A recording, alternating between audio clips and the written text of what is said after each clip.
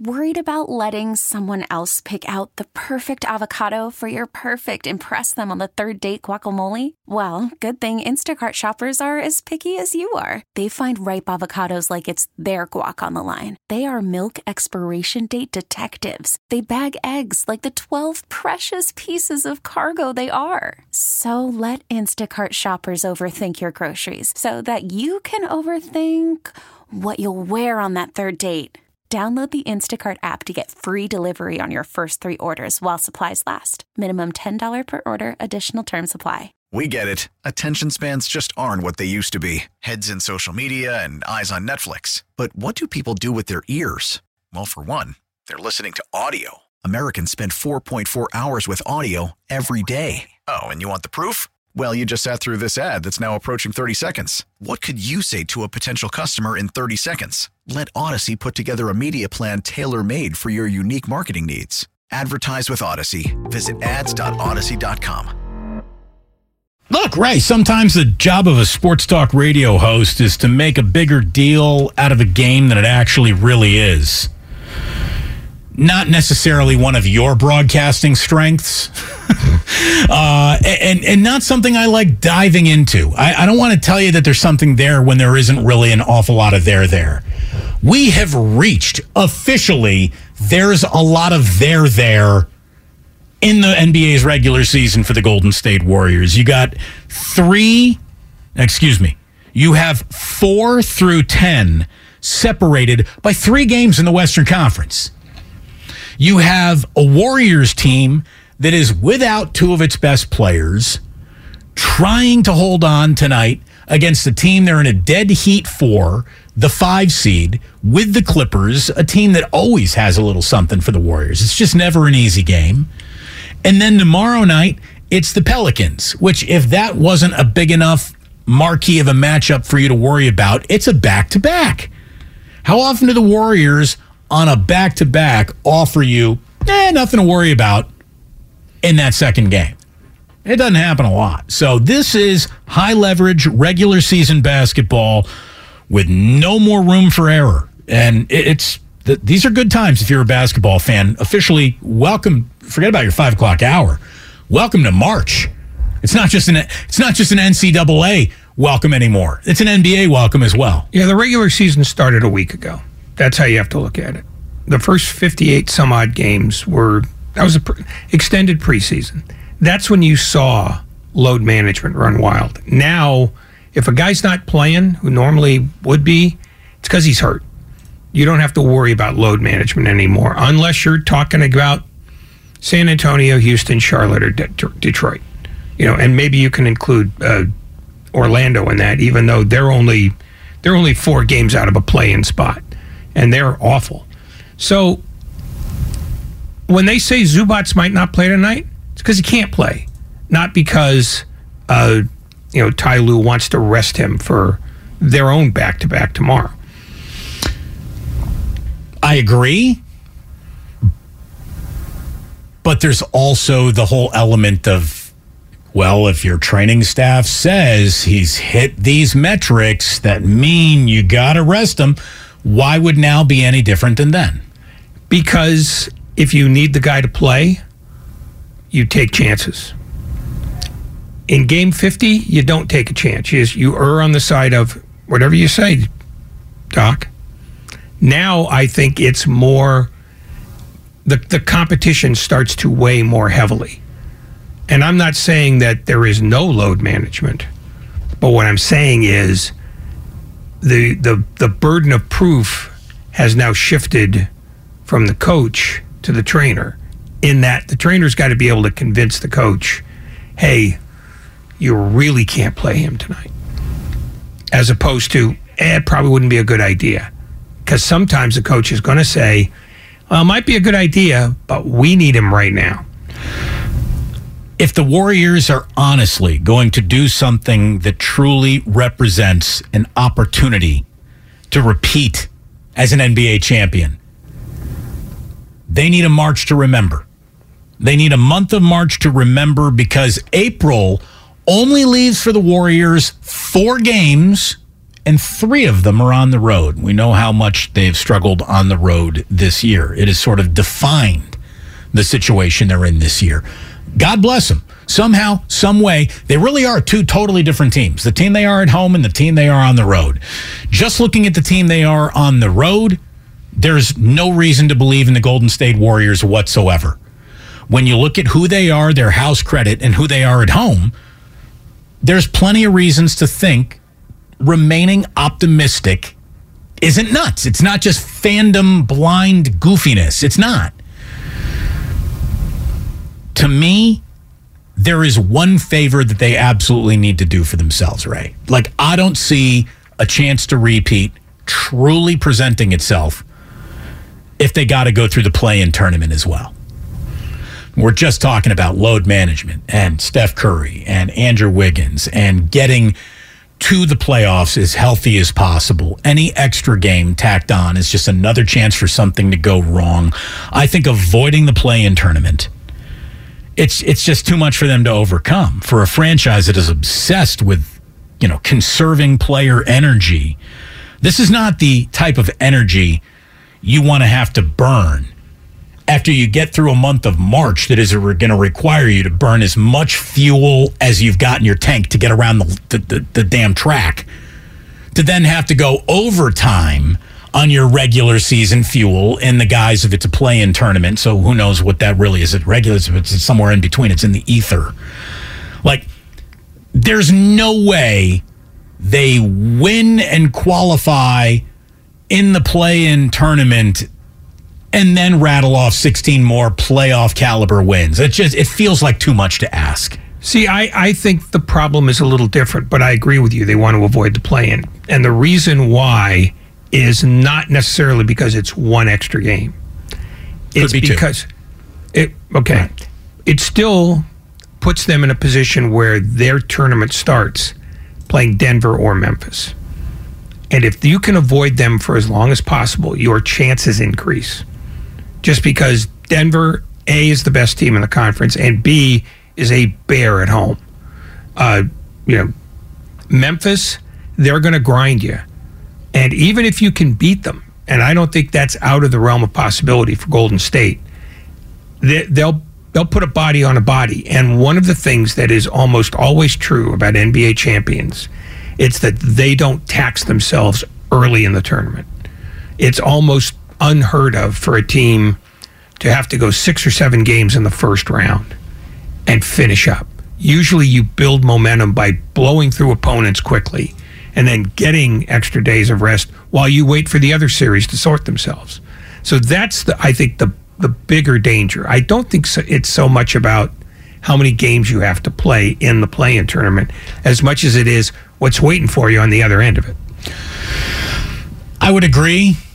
At the same time, winning 3 in a row is hard for this team. Winning 4 in a row, it hasn't happened many times. 5 wins is their longest winning streak, I believe, of the entire year. If they were to win tonight, they would be 3 games above 500. They haven't seen 4 games above 500 this season. To talk about a team that has never been 4 games above 500 as a shot to win an NBA title, boy, you have earned some serious house credit. We are extending you a marker only given to whales when they walk in the casino. I mean, it's nuts. It's nuts to think of this team as a serious contender for an NBA championship when they haven't put 7 good games together all year. No, they have not earned any optimism. Yet optimism remains. Oh, no, because optimism is always going to remain as long as you've got a chip and a chair. They have a chip and a chair. They presumably will get better when Curry comes back. They presumably will get better again when Wiggins comes back. And they presumably will get even a little bit better than that whenever Peyton gets cleared. Because I'm not sure that he's going to get cleared before the end of the regular season anyway. And I don't think they're planning on that. But that's their chip and their chair, is that they're going to have the benefit of what is essentially a second trade deadline where they get to get better and everybody else doesn't. Question from the 415 on the Xfinity mobile text line. What's the most favorable matchup? I don't even think they know. Is there a favorable matchup? Yeah. I guess you run into the Lakers because they got in too. Would that be your matchup? I don't even know. What is the most favorable matchup for the Golden State Warriors? Pelicans feels like a path of, I don't want to even say least resistance, less resistance. I don't think the Pelicans are going to be a concern because they've lost 15 of their last 20, and there's still no indication that Zion's coming back anytime soon. When you've lost 15 of 20, that's basically being the Pistons. It's going in the wrong direction. It's not only going in, it's at a great rate of speed. Yes. So I don't think they can be in the tournament if they're missing Williamson much longer. And I think the Lakers might very well drop out of this entirely if they're going to be missing LeBron for upwards of a month. I don't know how they hang. So those might not even be teams they have to concern themselves with. I think they're better than Utah. I think they're better than Minnesota. I think they're better than Dallas if they're healthy. And if they defend, they're definitely better than all of them. Now, if you want to look above that, how well do they match up with Phoenix? I think that's a tough one for them. I think they would probably prefer, playing Sacramento. Here's the thing. The reason why Sacramento, and I am not trying to disrespect the Kings, the season that they've had, or the potential that they possess in any way. But if the Warriors had a choice between you are going to take on a team that has some playoff experience or the most likely to be wide-eyed at a playoff experience, the Sacramento Kings would be it. I mean, it feels like you got to knock on the door a couple times before you're let in. Not only have the Kings historically not knocked on the door, they don't even have the address.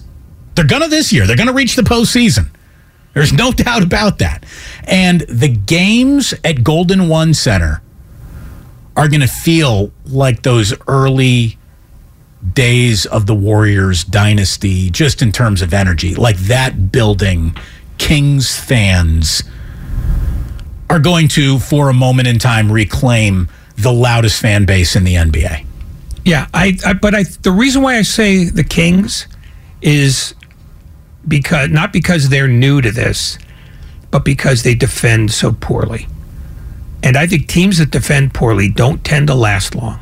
Well, then that's a big problem for the Warriors. Well, but if the Warriors get into a situation where they're all of a sudden either playing in the second round or they finish sixth and they draw the Kings in the first round, it means their defense has been repaired, at least to a certain extent. And the Kings basically just say, we're going to have one more point than you, no matter how many you score. I mean, they have the worst defense of any team in the top 20, the top 10 in either conference. They let you score because they think they can score more than you. And I think it's a loser's game eventually, because even this year, the team with the best defense is going to win. And that's why I think Cleveland might be the livest underdog on either side of the bracket. But the Kings, they do have that one flaw. And I think if the Warriors get themselves squared away, they can exploit it as well as anybody, because they can score against anybody and they can do some lockdowns. It's also a pretty easy road trip. For a team that struggles on the road, it's the least amount of road traveled between you and the next NBA building. So, yeah, that's another thing. You pretty much would like to avoid having to go back and forth to Memphis in the first round because of that. Or Denver.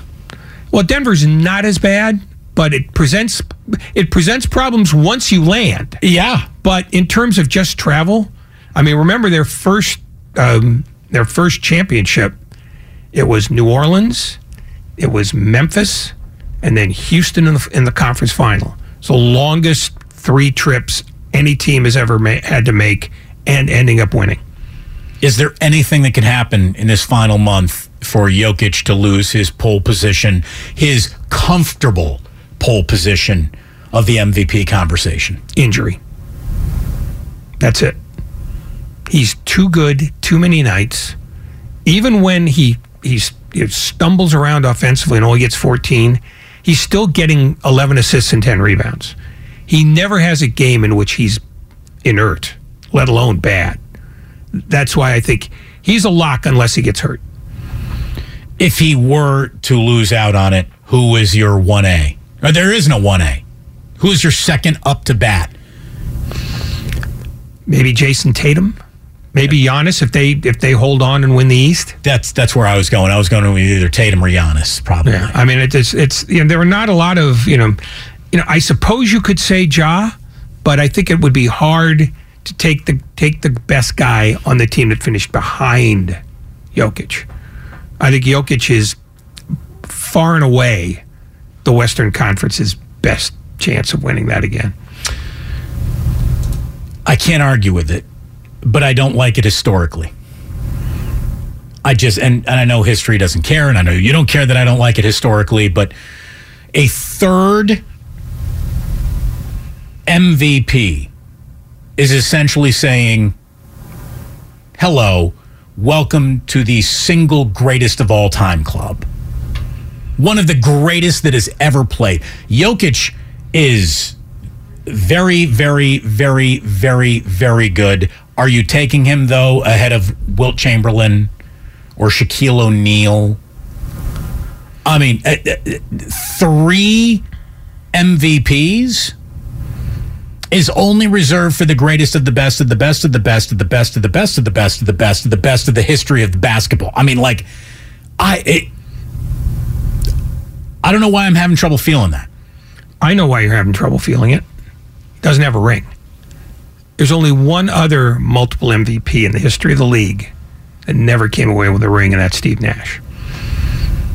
Every other multiple MVP winner came up with at least one ring and more in most cases. I think that's why it's a struggle for some people. That said, that's not Jokic's problem. His problem is to be the best player he can be night in and night out in the regular season, because that's a regular season award. The ring is something that doesn't affect the MVP. It just, they vote as soon as the regular season's over. So it's a regular season award, and he's been the best player in the regular season. Somebody said, how could you not even consider, how can you not even mention Embiid on the text line? Well, because the players that we did mention are on the 2 teams that are above the 76ers. Look, Embiid's been fantastic. There's no doubt about it. He'll get a ton of second and third place votes. Right. But he won't. I don't believe he'll get any first place votes. That's why I didn't mention him. Tatum might get a first place vote. He might get a first place vote. Giannis might get a first place vote. I mean, and Embiid's been sensational. He's been great. But you know what? That's why they have multiple spots on the ballot. And he'll get a ton of seconds and thirds, or more likely thirds and fourths. And it will seem like he's getting jobbed, but the fact is he hasn't been the best player in the regular season. He's been great, but he hasn't been the greatest. 888-957-9570. This is kind of funny. This is from about a half an hour ago when we were talking about the pitch clock in baseball. Unintended consequences of the pitch clock, as you brought up, as Tim Kirkjian brought up when we talked to him a couple of weeks ago. The pitch clock could be just as hard, if not even harder, on the hitters than it is the pitcher. Maybe that's revealed. The pitch clock is going to be difficult on getting your bullpen up, ready, stalling for time, on quick decisions. Well, all your decisions need to be quick decisions now, coming from, the dugout. How about this from the 510? Hey, guys, great show. Also regarding the pitch clock, most teams cut off beer sales in the 7th inning. What if that now means you're cutting off beer sales about an hour and 15, hour and a half into the game? How much is that going to upset owners? They'll open the concessions an hour earlier. They're not going to leave beer laying there. And even if they do, even if they're losing, did you see what Larry Bear announced, that Coors Lights are going to be $9 as opposed to the $13, $14 they were last year?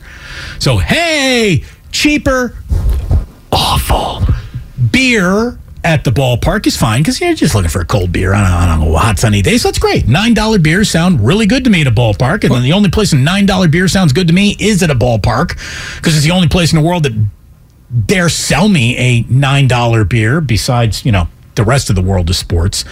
But as they are reducing the price of one beer, they're adding more. Everything else in the ballpark becomes more expensive. Yeah, they have to figure out a way, and this is actually an unintended consequence of last year. They have to find the 900,000 people that didn't attend baseball last year that did in 2018, or 2019, which was the last full unencumbered 81-game home schedule the Giants had. Their attendance has dropped off by that much in 3 years. And I'm throwing out the 2 COVID years because they don't count. They're just 1 year, there's no play, there are 60 games. The other one was a restricted park for half the year. They have lost almost 1 million paying fans in 3 years.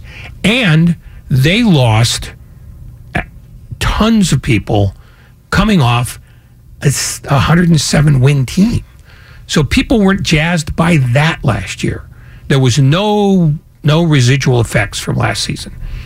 So should the Giants be angry at their lack of own star power? Not only that. If you're Logan Webb, are you throwing at Aaron Judge first game 1? Sure, if you want Aaron Judge to come and beat the hell out of you.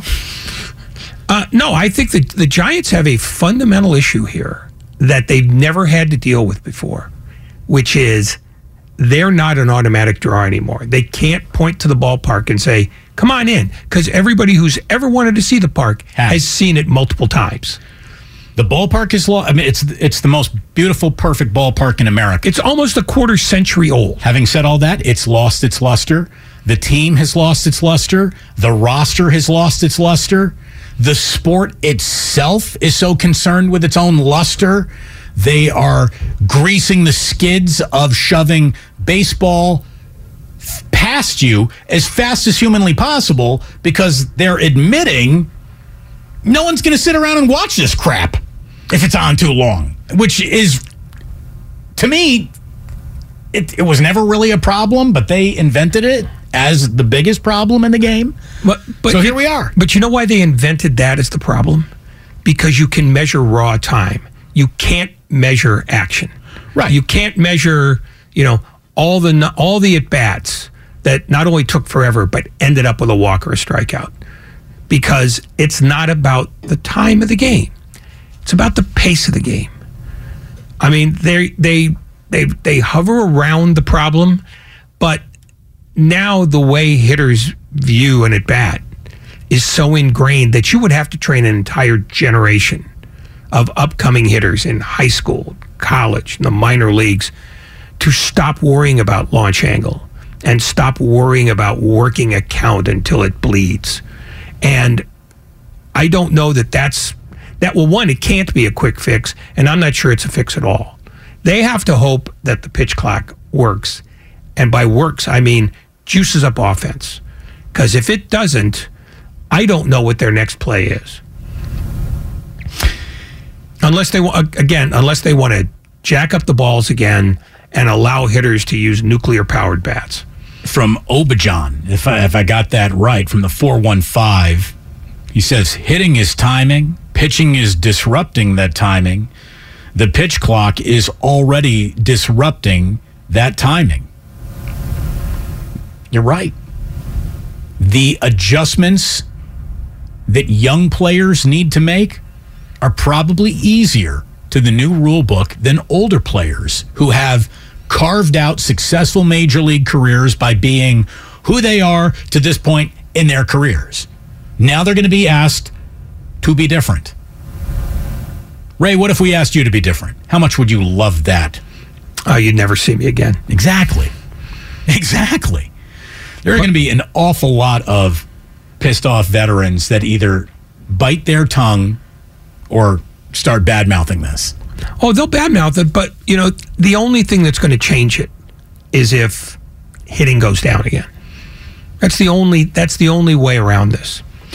And if they're going to be religious about going, it's 15 seconds, you will see a lot of at-bats where, like the one that Carlos Correa had the other day, where he stepped out for a minute and then all of a sudden realized the rules are different and raced back in and had about 3 seconds to get his footing and his grip right before he looked at another pitch. And he didn't break his leg as he was getting his repaired leg that the Giants just couldn't afford getting back in the batter's box? Well, I mean, the Giants, and this is part of what their problem is now, going back to the crowds that aren't there anymore. They never explained their thinking on this. They just remained quiet, and they let the narrative create itself. And right now, they have to be in control of the narrative more than ever. That's one of those where Farhan Zaidi had to do a thing he doesn't want to do, which is come out and explain himself. And they have to do it in a timely way. And they didn't do that either. Hey, they won't even admit or say on the record whether he's a lame duck GM, has a new contract. I mean, what is the end game of that remaining a mystery? Tell me why that makes sense. Because if you introduce it as an issue even before the season starts, it becomes the issue. The Warriors didn't say anything about Bob Myers' contract either, but somebody ferreted that out, and now it's a talking point almost every day. What they ought to be doing, if they wanted to control that story, is for Farhan to come out and say, whether you believe it or not, I'm fine with this. I'm okay with worrying about my contract at the end of the year. It's not a problem for me. And if it's not a problem for him, technically it shouldn't be a problem for anybody else. It doesn't work that way most times, but at least you're acknowledging that that's an issue that you at least need to get your hands around. The Giants never used to have to worry about PR. The PR created itself. Now with Farhan in charge of everything that isn't the business department and Greg Johnson being in charge of the business department, PR has suddenly become unimportant to them. And if it's unimportant to them at a time like this, their crowds are going to go down again this year. And then Farhan needs to have $350 million handy for a free agent. So the answer going to be, we can't afford it. No. No one, thanks to the San Diego Padres, ever gets to say we can't afford that in baseball. What they just did with Manny Machado, I mean, there is no more crying broke in baseball. You're lying. I know. Yeah. You're not lying. Yeah, but I know. But my point is, the Padres are kind of a special case in the same way that the Mets are a special case, the Phillies are a special case, and to a certain extent, the Yankees are a special case. Even the Dodgers are worrying about money now. Right, but they've been spending like drunken sailors for the last decade. But the reason why they're fighting so hard to not have to pay Trevor Bauer is because they are worried about the tax now. San Diego isn't, because their owner says, you know what? I'm getting up there in years. I have more money than I can count, and I want a parade. That's what John Middleton flat out said. He's the Phillies owner. Flat out said, nobody remembers how much money the 27 Yankees made. Nobody remembers how much money the Big Red Machine made in the 70s. They remembered winners. I want to be remembered. Those are the owners that are starting to creep into baseball. And it's why baseball is trying to force, more discussions 3 years ahead of time about a salary cap. Because there are still more guys who don't want to spend money than guys who do. Well, and baseball has officially created a system that punishes owners who want to spend an awful lot to win and rewards owners like John Fisher, who we all know are the living embodiment of sports Satan. But you know what? The NBA wanted to do that too, and it didn't work because there were owners who say, you know what? I'll pay the tax. I mean, how much tax is enough? Maybe they raise it to every dollar over the cap, you pay 10 times or 15 times. What they need to do is create a minimum salary, and every dollar you're under that, you get charged 10 times. They need to be punitive on a lack of spending more than they need to be punitive on overspending. But the people who put in the salary cap are the owners, and the owners aren't going to punish themselves. That's the problem there, is they want to force a salary cap into the discussion even though the CBA's got 3 more years to run. Right. Okay, so salary cap is going to be the single biggest non-starter for the most powerful union in the history of unions. That's why, and that's where baseball dies. That's why 2026 is going to start with a lockout, unless the owners blink. Great. Howard in San Francisco. Thank you, Howard. You're on 95.7 The Game. Hello. Hey, how are you guys doing today? Very well, thank you. Good. Hey, I just want to put my 2 cents in regarding baseball. A couple years back, they were saying that no one watches their World Series. That, it's just a local thing, which is true, I'm quite sure. But it's the one sport that loses viewers the deeper it gets into the postseason. It truly is. Yeah, well, if they start their season a little earlier, like a month earlier instead of April 1st, then, maybe they could finish the season with a couple of doubleheaders or whatever towards the end of August. And that way, they could start their postseason before many other sports start up. And I think that will lure a lot of people to the sport if they're watching the World Series right before football starts. Nothing else will be on TV. It's not football that is crushing the World Series, except one night a week. The World Series doesn't draw well on any night of the week. That's the problem. To me, the only thing that really lures people to the game of baseball is developing a love of the game of Major League Baseball when you're a kid. How many kids today like baseball? Would you say the average age of the average baseball viewer is 58 years old? I mean, that's a good way to sell Grand Slam early bird breakfasts in Miami to old people than it is. That's why Denny's draws more fans than the Marlins. Well, 2 moons over Miami, right? I mean, come on, we all have standards. They have a deeper footprint than the Marlins. But no, it is a game that doesn't do well if you're watching on your phone. And every other criticism of it wraps itself around that. It's, the games are too long. Well, if you're not watching, they're not long at all. Why aren't you watching? Because it's boring. Why is it boring? Because nothing ever happens. Why does nothing ever happen? Because hitters only do one thing now. And speed is not valued. Stolen bases are discouraged. All the things that made baseball a vibrant sport 40 years ago are being slowly crushed out of it. Now, the culture's changed too, and there's nothing they can do about that. But their reluctance to deal with the real problem about the entertainment of the game, where the culture is about don't be exuberant, don't be flashy, don't be bigger than life. Took a little bit of a hit last year when Aaron Judge went for 62, because Aaron Judge not only hit a ton of home runs, he's a massive player. And so you got sort of drawn to him in ways that hasn't happened since they freaked out about steroids. And in fact, the steroid issue was basically baseball flogging itself for, getting caught, looking the other way on drugs. And they've been paying that price ever since. Now, they're probably nostalgic for those days.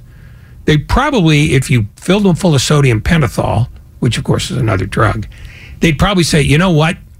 Bonds made us a lot of money. And so did all the other guys who had needles in their rear ends. But they kept all the money, and then they shamed those guys. So now they can't go back on that. They can't say, you know what, we're going to look the other way on steroids now. We've decided we were being puritanical. No, they're too pot committed to that.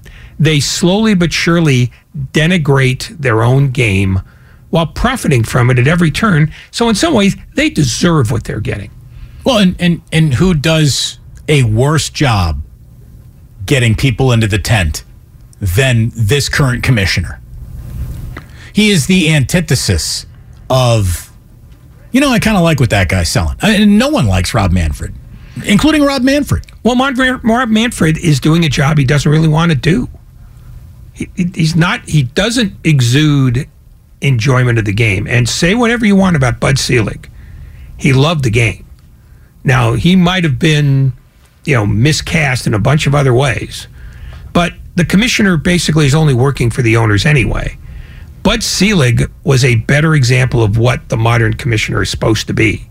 A guy who takes orders from 30 billionaires, but looks like he's having fun doing it. Like Roger Goodell doesn't look like he's having fun doing it. You know what Roger Goodell's most interested in now? Is banning the tush push. Which feels stupid. It's absolutely stupid. Why does he care? It helped the Philadelphia Eagles be one of the most vibrant teams in football last year. Why is that a problem? Because it doesn't look good. According to who? It's better than a punt.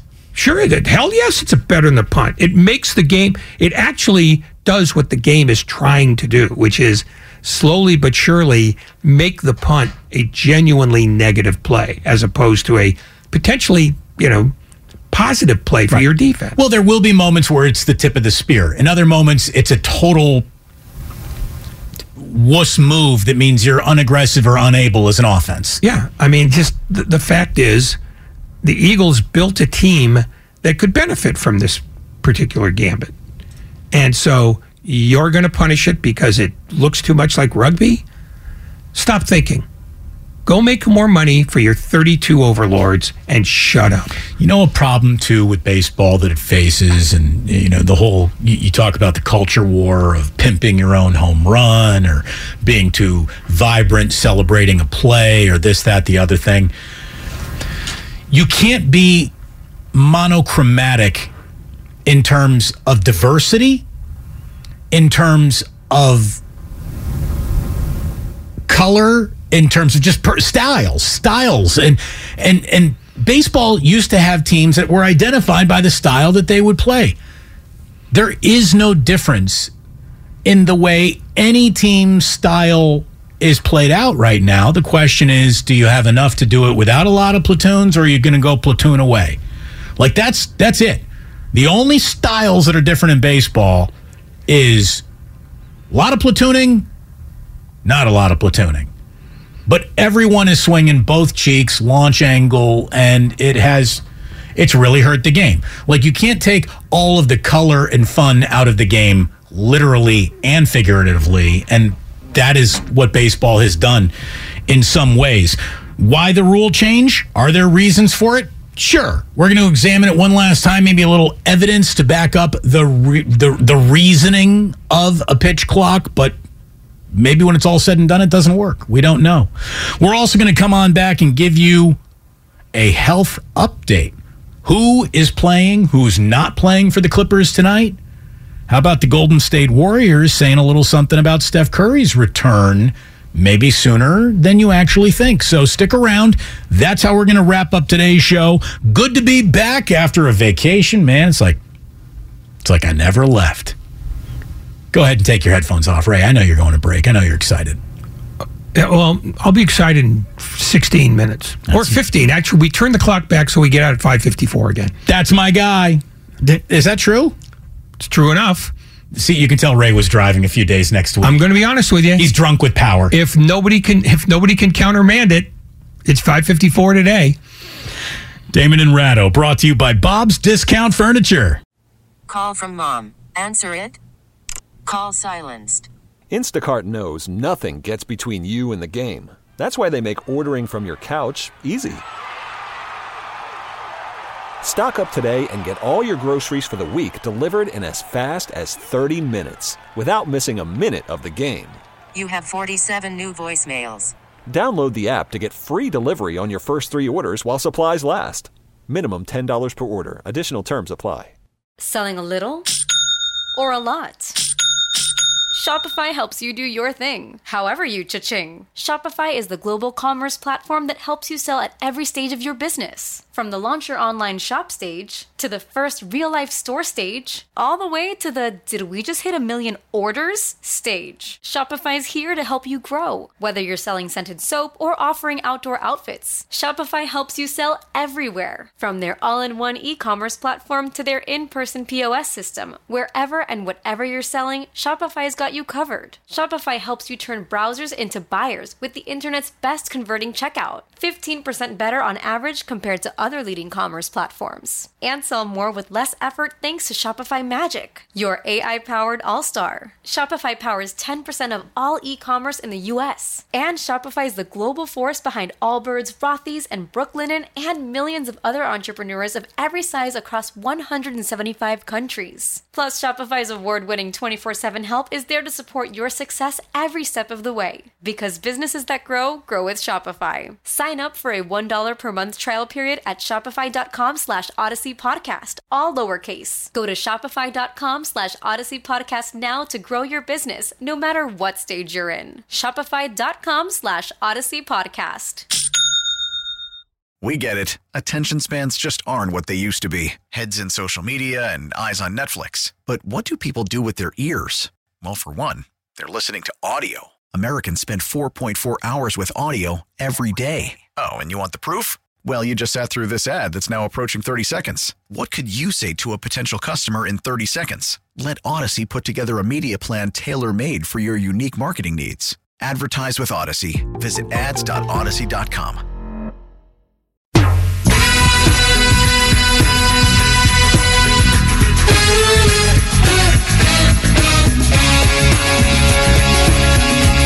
Now back to Damon and Ratto on 95.7 The Game.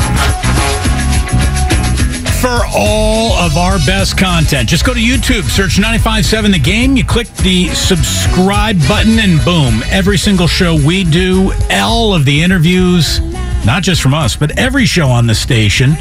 The most interesting segments, all the behind-the-scenes content from the Warriors, much, much more. It's all there on 95.7 The Game's YouTube page. Subscribe, and thank you very much for doing so.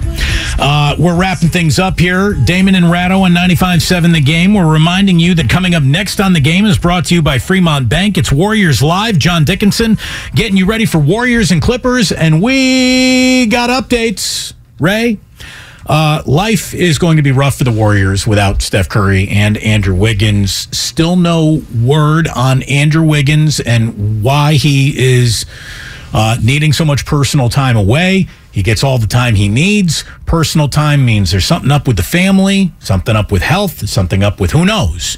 Could be a million things that you face in your own life. So Andrew Wiggins gets all the grace he needs here. Hopefully everything is okay and he comes back soon enough. Steve Kerr says there is a chance that Steph Curry could return on Sunday in Los Angeles. So that's a game against the Lakers. That would be a large return game for Steph Curry, if indeed that could happen. Well, it's the first real semi-definitive word about a target date, and it's in keeping with the way the Warriors always handle injuries, which is, we'll tell you when we tell you. I don't know if that automatically means he's going to play, but it might depend on what the Lakers are bringing. Here is Steve Kerr on this very subject. He's had a good chance these last few days to get up and down, but before that, he was doing a lot of one-on-0 workouts that included a lot of running and movement. So he's getting close. Is Sunday a possibility? I suppose it is. He won't play tomorrow, but we'll reevaluate probably in the next couple of days. So there you go. Not tonight against the Clippers, not tomorrow against the Pelicans. After that, let optimism run wild. The chances of beating the Clippers have increased just a touch before the game even tips off tonight. Zubac and Marcus Morris are out. They were both downgraded to questionable, to doubtful, to now out. So it's not easy to beat the Clippers. Last time we saw them, we were reminded how good Kawhi can be, how effortless it looks for him. Like all the greats make it look effortless. He does at times. Paul George, when he's on one, he's a problem. And now it's Russell Westbrook. That's talent. Sometimes it blows up in your face. Warriors know about talent blowing up in their own faces, so we'll see who can survive the other tonight. This is a big game. These two teams are in a dead heat for the 5 seed. The winner tonight feels like it's got more than a game in hand on this one. I mean, we're at the point of the year where you're all out of time. It's time to play. It's winning time right now in all of March. That's the excitement of the NBA's regular season. Well, the Warriors have 2 games in hand on the Clippers, so it would be essentially more than a game because they've still got 20 to deal with. The Clippers are down to 18 because, as we were told earlier, the NBA really front-loaded the Clippers' schedule this year, and they played more games than anybody else almost the entire year. We want to let you know that these baseball rule changes that we've been talking about quite a bit today, over the last 25 years of baseball, it's incredible how much the game has changed. And 25 years is a long time to you and me, but it's really not to Major League Baseball. Baseball teams over the last 25 years hitting under 240. Between 1999, Ray, and 2009, so that's 11 seasons, not a single baseball team carried a batting average under 240. In 2010, there was one team that came in under 240. It was the Seattle Mariners, so nobody cared. In 2011, it was 2 teams. It was the Mariners again. It was the Padres again. 2 unwatched West Coast unloved teams. Nobody cared. In 2012, it actually grew to 5 teams. The Mariners, the Astros, the A's, the Rays, and the Cubs. Again, Mariners, Astros, A's, and Rays all sort of check the box of nobody's paying attention, nobody really cares. Cubs fans might have complained, but there would be a reward there. But it wasn't in 2013 when 5 other teams, again, the Mariners, Marlins, Mets, Cubs, and Astros, all came in under 240. Now we get to 2014. We're back to 4 teams: the Mets, the Reds, the Padres, and Cubs. You got a lot of nobody cares there. In 2015, 0 teams dropped to under 240. Kansas City, by the way, beat the Mets in that World Series. So any Mets fans who were complaining, that was the start of a little bit of a rebuild for them, and they had to feel pretty good about their World Series appearance. In 2016, only 1 team came in under 240, Ray. It was the Padres. Again, nobody cares. It's the frickin' Padres. And any Cubs fan that had been complaining about the bottoming out was rewarded with the first World Series in 107 seasons. So that ends all complaining right there. 2017, your trash can Houston Astros. They have the best batting average in baseball, so they dig themselves out of among the worst to all the way to being the best by winning the World Series. The Padres still sucked and nobody cares. But tanking to get better has now officially been rewarded 3 different times in consecutive World Series. Shifts are now happening everywhere, and the math era completely takes hold of every front office in baseball. Again, styles became... There are no styles. Everyone's monochromatic. Everyone looks the same. In 2018, it was 8 teams hitting under 240. 2019, only 4, but then it got bonkers. Because in 2020, 2021, and 2022, pandemic could have played a part of this, 11 teams, 12 teams, 14 teams. Those are massive jumps. And that's why the pitch clock, banning the shift, all of this stuff is being thrown at the game right now. It's a little bit of a panic move. But baseball probably needed to panic a little. They know it. Well, the bigger problem than batting average, which the metric people have sort of decried as a not valuable statistic, dovetailed with a lowering of average runs per game. The runs are the elemental part of baseball. And if you're not scoring as much and you're not creating as much action, then you're going to have problems. And the fact is, the game not only got more static, it got less interesting. And you could prove it statistically, you could prove it stylistically, and now they are, oh my God, the problem is the games are too long. We're going to put a ghost runner on second base so that extra innings don't last as long. And we're going to put in a pitch clock. Does the pitch clock answer the problem that they've always had? No, it doesn't. It misses it. And if they manage to get more offense out of this season, then they'll proclaim victory. But we'll see what they do with it, because every other rule change they've managed in that 25 years, you know, juice up the baseball, juice up the bats, deaden the baseball, make the ball inconsistent. They've done haphazardly, and the game has gotten slower, less active, and more static than ever. If they don't recognize what the problem is, it doesn't matter what the rule change is. And they don't recognize what the problem is yet. Hey, thanks to Law Murray for joining us to get you ready for one of the bigger games of the entire NBA season for the Warriors. Yeah, that's pretty much how we're going to sell every remaining game for the Warriors to you.